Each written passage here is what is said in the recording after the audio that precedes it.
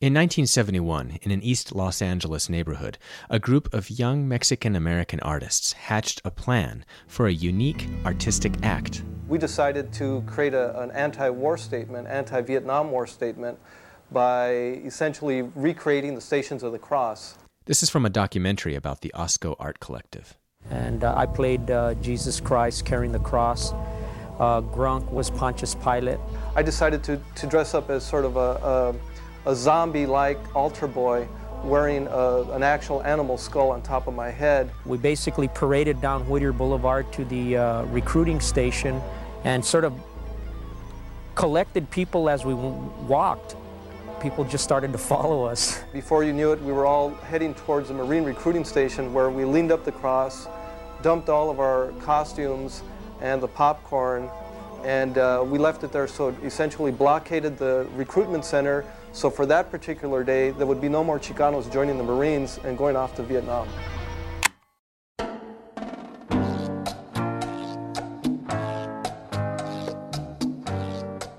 This act of artistic defiance and protest towards the American government's war in Vietnam was among the first of many by OSCO in the early 1970s. This group's public artistic performances exemplified how many young Chicanos were finding new and relatively rebellious ways to resist oppression and systemic racism during this period. And that word Chicano became a new term for young Mexican Americans to express pride in their own shared cultural and community identity, and not without some political nuance. Okay, well, this is Nuevas Voces, a podcast by Artists de Mexico in Utah. This is episode 18, and in this episode, we're talking about what it means to be Chicano or Chicana, and what the Chicano movement did for Mexican-American art. This, no doubt, could be a very long conversation, but today we're keeping it focused on the Utah perspective, with a few voices from our local Chicano community. I'll let them introduce themselves. Okay, I'm Gloria Gonzalez-Cook, and I grew up in Salt Lake City. I grew up on the west side, went to West High, and went to the University of Utah. When I went to the university, I studied anthropology. My focus was Mesoamerica, so that was what I studied there. But I was at the university in the 1970s when a lot of the Chicano movement was starting or had started, and there was a lot more activity at the U, a lot more Hispanic people than I'd ever seen before or met before. So that was really new for me. My name is Fanny Guadalupe Blauer. I am from Mexico City, raised and born. I've been in this country for 22 years now, but I had all my education and childhood and everything in Mexico. So. Okay. My name is Chris Macias. I was born in California, but I was raised in Utah. I like to actually identify as Utano. I feel like that speaks more to my experience. But I am either a first or second generation son of immigrants. Depending on which sociologist you talk to, they might tell you it's a little bit different. But that's me. I actually grew up in Kearns, Utah. I went to the University of Utah for my bachelor's degree and now currently my master's degree as well. Right now I work for TRIO programs, which is a college access program for high school students. I am a member of the Salt Lake City chapter of the Brown Berets, and I'm also serving on the board for the Chicano Scholarship Fund, so I do work directly with this community quite a bit. Hello, my name is Luis Lopez, and I am originally from Santana, California. I'm a transplant to Utah, so I was brought here at the age of 17, my senior year of high school, actually, so that contributed a lot to my experience and my self-identification as Chicano. I actually also work with Trio Upward Bound at the University of Utah with Chris, and just 3 weeks ago joined the same master's program as him as well. So I bother him a lot. We have a lot of these discussions, and that's also why I'm very excited that he's here today. Excellent. Okay. And then I'm going to swing this over to Jorge. Hi, my name is Jorge Rodriguez. I am the program director for Artes de Mexico in Utah. I am also the host for the Spanish radio show for Park City's KPCW Cada Domingo. Oh, and then there's me. I'm Ross Chambliss. I'm a white guy who grew up in Salt Lake City, and I'm grateful to be invited to produce this podcast about Mexican art and history. And although these are subjects that I haven't until recently known anything about, and I don't speak Spanish, and I've only been across the border to Mexico a couple times, this is a chance for me, along with you, to learn. to get beyond the misconceptions, the stereotypes, or the versions of the history that we seldom get to hear. Anyway, we will talk more about the art, but first, I want to know, what exactly does Chicano mean? How does a person define his or herself as Chicano or Chicana? I think as somebody who started hearing the term for the first time in the 70s, it was somebody not born outside of the United States, because that was important, because I'm also the daughter of immigrant and immigrant grandparents. And so it was somebody born here, but it was also a way to try to unite Hispanics. So I think when it first started, they wanted it to apply to everybody, whether you were Puerto Rican or Cuban or anybody who had grown up here, lived here, and we all went through similar struggles, or that was the idea of why to call ourselves something other than Hispanic or Mexican American or Spanish or whatever.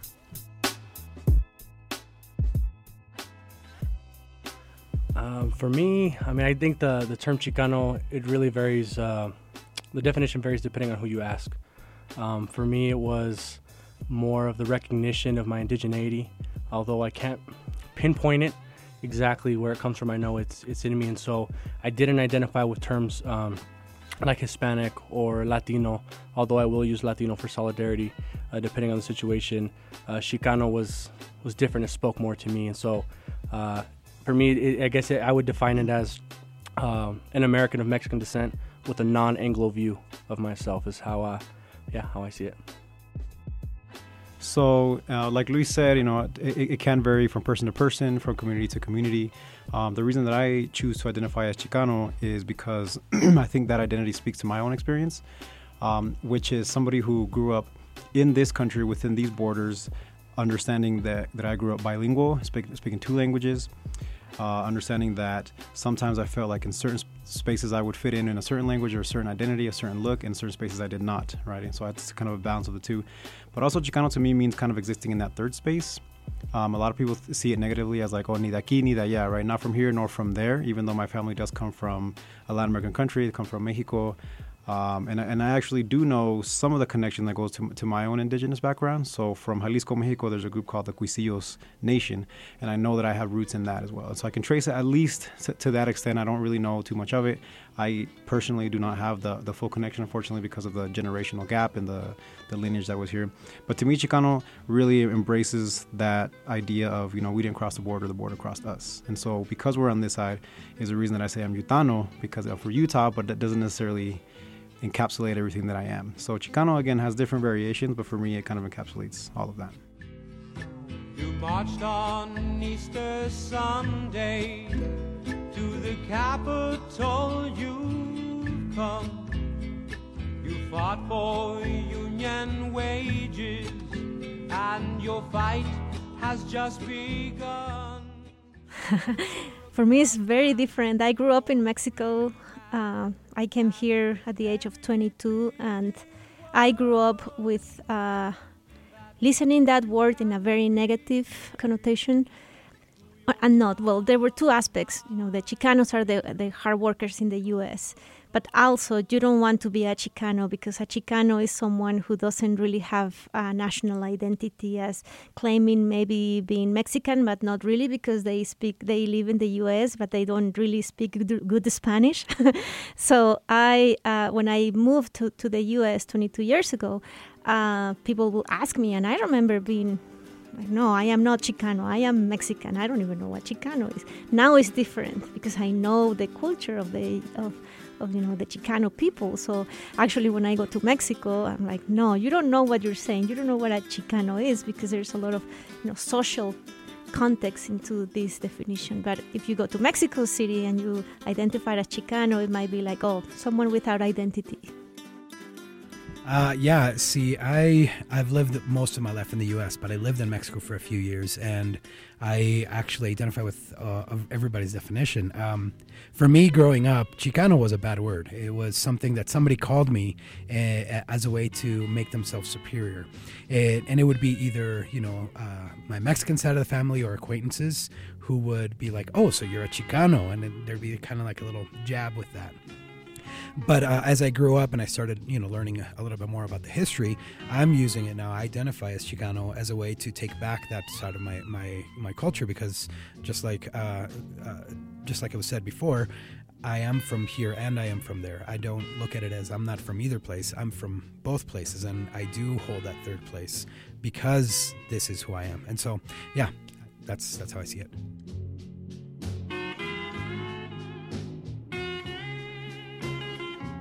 As you can see, there are different ways to understand the meaning of the term Chicano.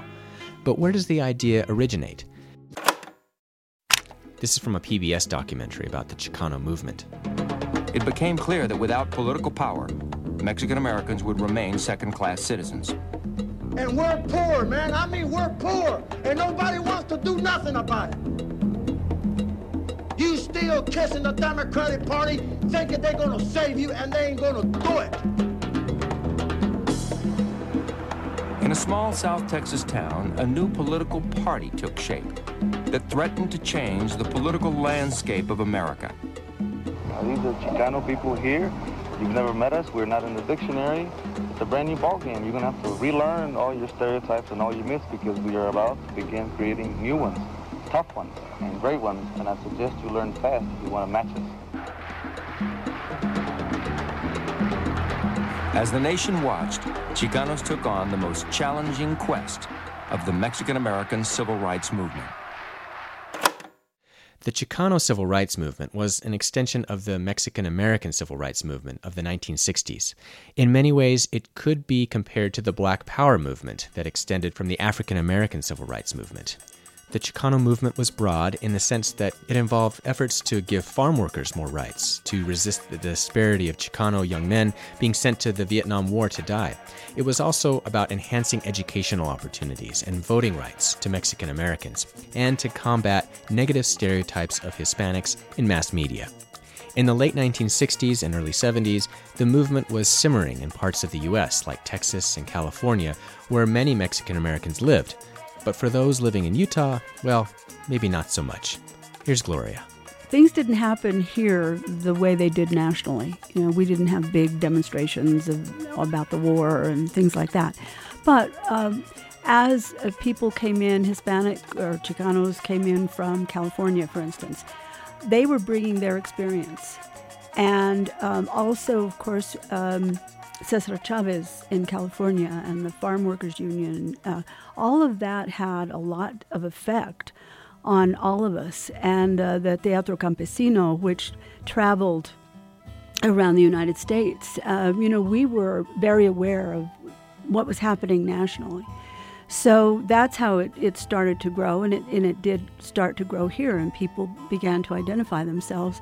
And I find it interesting about the idea of the indigenous, looking at it as I'm from the India. I mean, I always knew I was mestizo, or part Indian, and I was very proud of that. But a lot of the people here who were also part of that movement were people from like Colorado, New Mexico. They called themselves Spanish Americans. They did not identify as indigenous on any level, but they were also part of that because they grew up here. They were living here, and it doesn't matter that their ancestors were living in Chris was saying, the border crossed them. They didn't cross the border.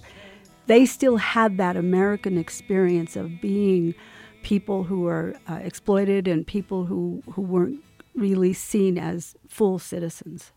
And so their experience was similar enough, and that's where the Chicano was supposed to be a uniting name for everybody. Hoy nuestros hermanos filipinos han tomado un gran paso hacia la lucha por la libertad y la dignidad. This is from the 2014 biographical film about Cesar Chavez, starring Michael Peña. It was actually Filipino Americans who initiated the first farm worker strike in 1965 in Delano, California. But by cooperating and uniting, the Filipinos, the Chicanos, and other groups formed the powerful United Farm Workers Organization. Chicano leaders led the boycott that resulted in the collective bargaining agreement that guaranteed steelworkers had the right to unionize. Yeah, just one thing I wanted to add as we bring up the Chicano Civil Rights Movement, we of course always bring up Cesar Chavez. It's crucial we bring up Dolores Huerta as well, right? Because a lot of times Cesar becomes the face, but we cannot forget the women that were also part of this movement. So definitely appreciative of Dolores Huerta and Cesar Chavez.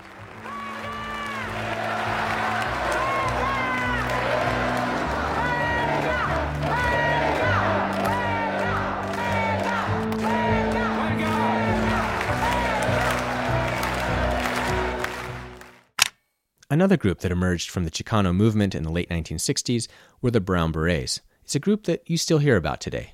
Chris Macias here has had some involvement. So the Brown Berets are kind of a response to a lot of things that were already mentioned, right? So one of the things that, Gloria mentioned, Chicano became kind of this unifying term, even though at first, like Jorge mentioned, it was kind of this negative connotation, right? And it comes from being called indigenous used to be negative, right? Because you weren't, you didn't fit that Eurocentric view that others would put on you, or you didn't fit that Anglo view, etc. So sometimes it kind of came from both ways. But it came from the response to the creation of the word Hispanic. So the word Hispanic is actually the creation from the American government to try and encompass everybody from that end, right? So everybody who looks a certain way, who speaks a certain way, everybody who's not white, who's for Southwestern, etc. at the time, would become Hispanic. But then, like Gloria said, Chicano became the response from the people themselves saying, well, if you're going to put us all together in one word, we're actually going to reclaim this word as ours, right? And so the Brown Berets kind of sprouted from that very philosophy, saying we're going to reclaim our own cultures and we're going to be kind of in your face about it. And so while a lot of schools were actually becoming more educated themselves on what it is to be a certain identity, what it means to be Chicano, Chicana, or what it is to just be existing in this country at the time in the late 50s and 60s, and what that experience was, a few individuals would actually receive that education. Education meaning access to that system that we now understand today, the institutions of going to college and all of that. Those few individuals started connecting with high school students to say we're going to show our own communities who we are, what we are. And so the Brown Berets came from a model of actually Puerto Rican descent. So I don't know if anybody's familiar with the Young Lords, but in Puerto Rico, they started wearing berets like the military and said, we are the Young Lords who will be fighting for the independence of our people, our indigenous nations, the Taino nations, and for our own statehood, if you will. Today, of course, Puerto Rico is still up for debate on whether they want to be a state or a colony or a territory and all of that. But that's another podcast.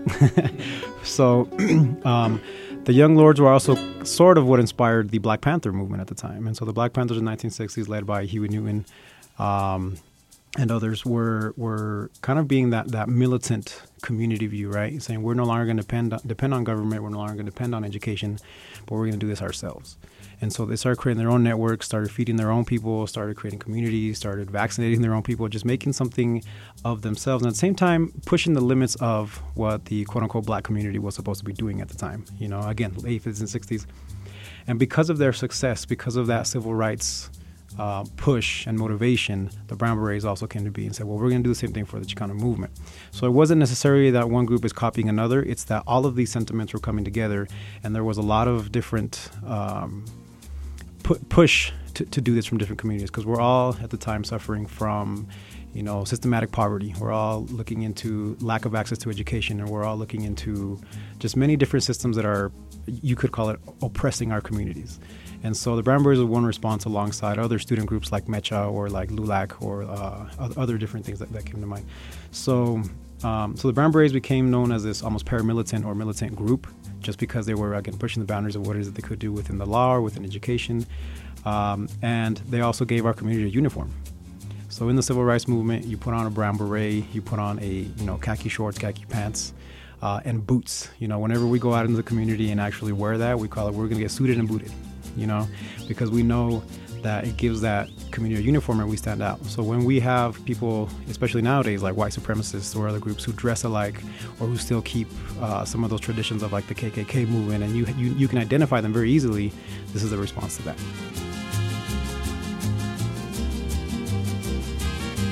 Chris helps us to get a uniquely current perspective on what it means to be a brown beret. Gloria can offer a perspective from an older generation. I think Chris was right on with what he said. I just wanted to add, from my generation, we were the children of the World War II vets. So I have two uncles that both served World War II, one in the Army, one in the Navy. My one uncle spent the summer of 1945 in the Pacific. They came home from the Army. They fought for this country, and they expected all the doors to be open that were open to every other vet. My one uncle started college. The other one already had a family, so he went to work. But what they found out that the doors weren't that open. And so that, I believe, was part of what happened to now their children and my generation. They saw this. They saw that their dads were heroes. But they came back and they still were the stupid Mexicans. They were still these men who could not achieve what everybody else could. And there was resentment there. And so you had these younger kids who were going, we've done everything. We've done everything we're supposed to do. My dad did everything he was supposed to do. And he came back and nothing had changed. So that, I get emotional. But that was one, I know it's a small aspect, but when you're talking about the history of why this would even happen, why would people start thinking this way or feeling this way, it was because of what, Hispanics have been in every war in this country, even the Civil War. People don't realize that. And yet, here we are. I've heard people refer to the Mexicans as the new immigrants. Like, what are you talking about? What are you talking about? We've been here for, 300 years.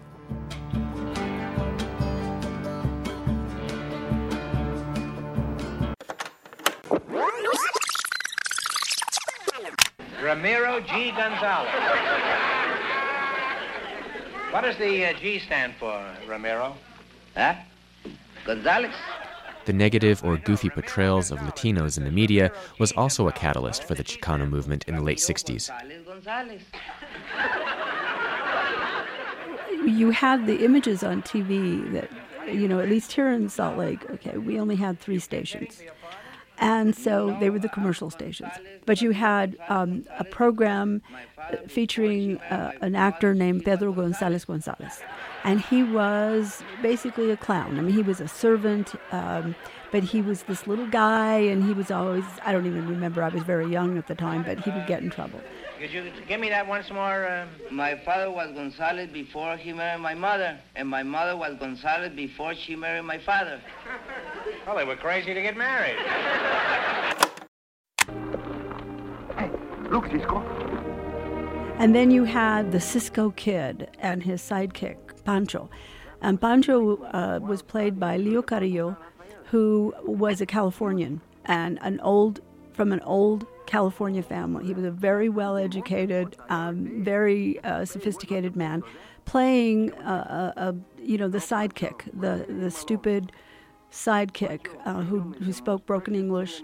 But, they would be saying, okay, we're going to go over here. And he'd say, okay, let's went, things like that. Cisco is right, caballo. Run around, have a good time, have lots of fun, and mind your own business like Cisco don't never do. And then you had the Frito Bandito.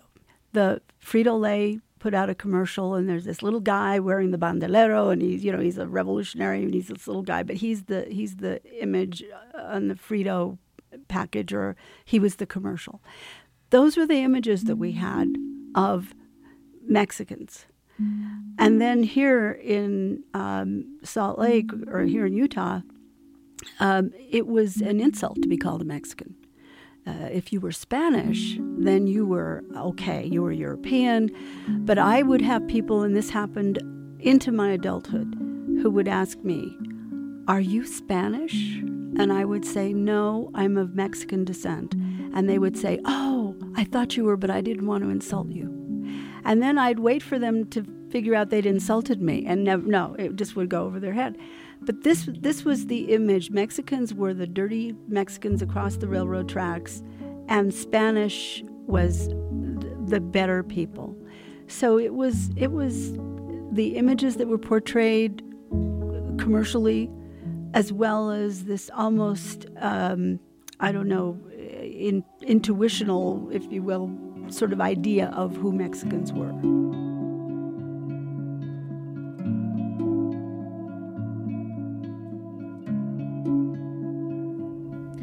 And, I'm a little bit in between the generations.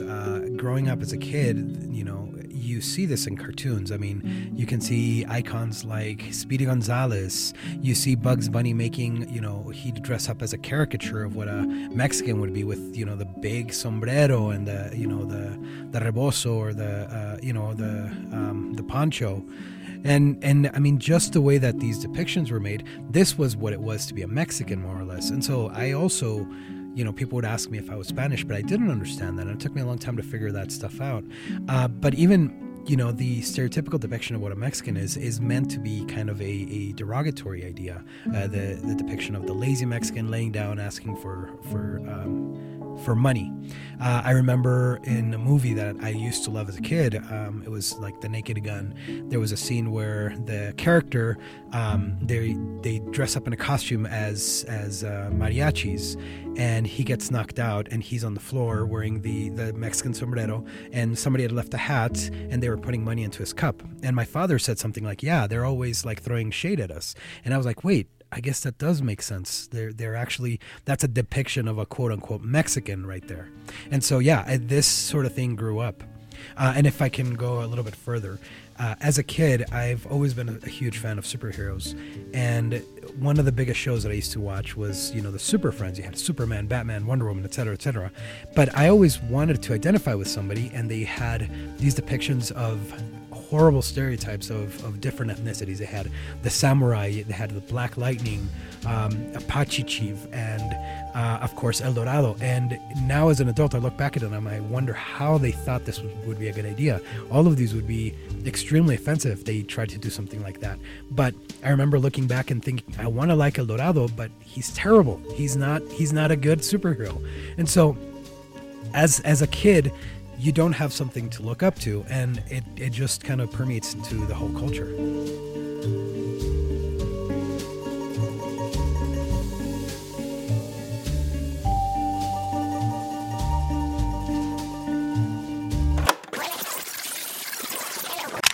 By the early 70s, Chicano activist artists like the OSCO Art Collective found new and unique and controversial ways to express themselves. The members of OSCO came up with what they called the walking mural. These are OSCO members Willie Heron and Patsy Valdez talking several years ago about one particular project they put on after the East LA Christmas Parade was canceled after the 1970 Chicano moratorium riots. Muralism was being approached in a very traditional way. We thought we would take it a step further, and with that idea, decided to just sort of have myself wear the mural and walk with it down the street so it could be a sort of a moving work of art. And we did shock people. The policemen followed us. We had to have bodyguards, but I think it was a great success. Traditional murals reflecting the values of Chicano communities were also increasingly popping up in Mexican-American neighborhoods around that time. Here's Chris Macias again. Well, just on a very foundational level, I feel that, especially in the late 60s and 70s, when these murals were becoming a lot more popular, more prevalent in our communities, is because we didn't see ourselves anywhere else. And when I say we, I just mean generational memory, right? I obviously wasn't alive at that point. I'm from the late 80s. So, but what this means is it's still somewhat relevant today, where we do not see Chicanos represented in the media, and if they are represented, they're disproportionately in a negative view, And so this is one way to kind of showcase ourselves in public view. Like, here's who we are. I'm going to paint myself as I think I am, as I see myself, how I think I should be, or in an extravagant fashion, so that I can get that attention that I'm not getting anywhere else. And so this was both a form of showing our presence and both of a form of communication. When you travel through a neighborhood, for example, like in East LA, where some of these murals are depicted, you would then see who's in that community, and you would talk to each other via other people's murals, via other people's art. So just on that level, it was just kind of a visual representation, a visual statement. One light shines in the deep night shining. Luis Lopez says that still today, in an East LA neighborhood, one of OSCO's most notable murals can be found on a wall. You can see a photo of it on our website. Well, one thing I think there's a couple common themes when we see Chicano art as a whole, but especially in the 70s, is just as there were many responses to what was happening in the country, the art is also the same way. And so it was putting the Chicano struggle, the pain, raw and unfiltered and in your face, right? And so even with this Asco mural, you see faces screaming, you see the militarization of police in these images, and that put the reality for a lot of Chicanos, as a front page to the community. I mean, this mural is on a wall that people walk by, people drive by, so you see it and you're gonna get a reaction, right? And that's exactly what I feel that was their intent. 3,000 years of civilization. Olmec, Maya, Toltec, Aztec. 3,000 years of civilization to wind up in LA. Our people in damnation.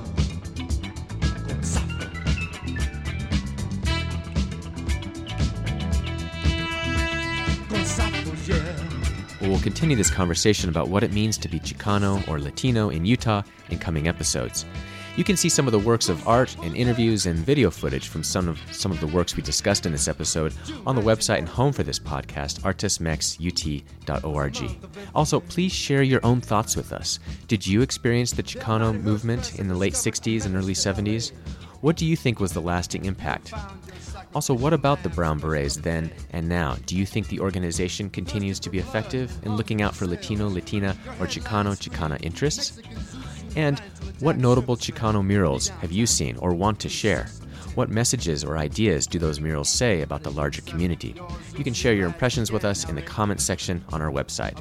Thank you to Fanny Blower, Gloria Gonzalez-Cook, Chris Macias, Luis Lopez, and Jorge Rodriguez for their thoughtful insight and commentary throughout this episode. The music you heard in this episode comes from Willie Bobo, Richie Valens, Los Lobos, Latin Playboys, Malo, Chicano Batman, Daniel Valdez, Santo and Johnny, Gustavo Santaolalla, Calexico, Antonio Pinto. And this last track is by the band Los Angelinos. This podcast is made possible by a grant from Utah Humanities. Thanks to KPCW in Park City for the studio space. I'm Ross Chambliss. This is Nuevas Voces. Spray your emblem. Go ahead, white fence. Paint your coat of arms. Vatos loco. Damn right. Yes, vatos locos. Die or fight. Go ahead, dreamer. Yeah, spray your epitaph.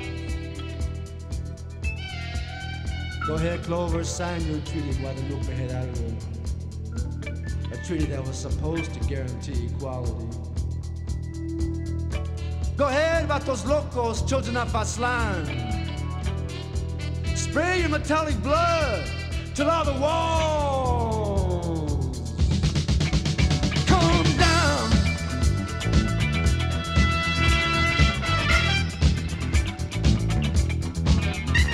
Gonzapos.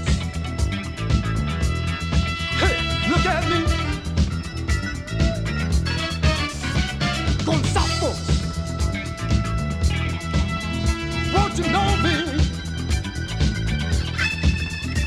Gonzapos.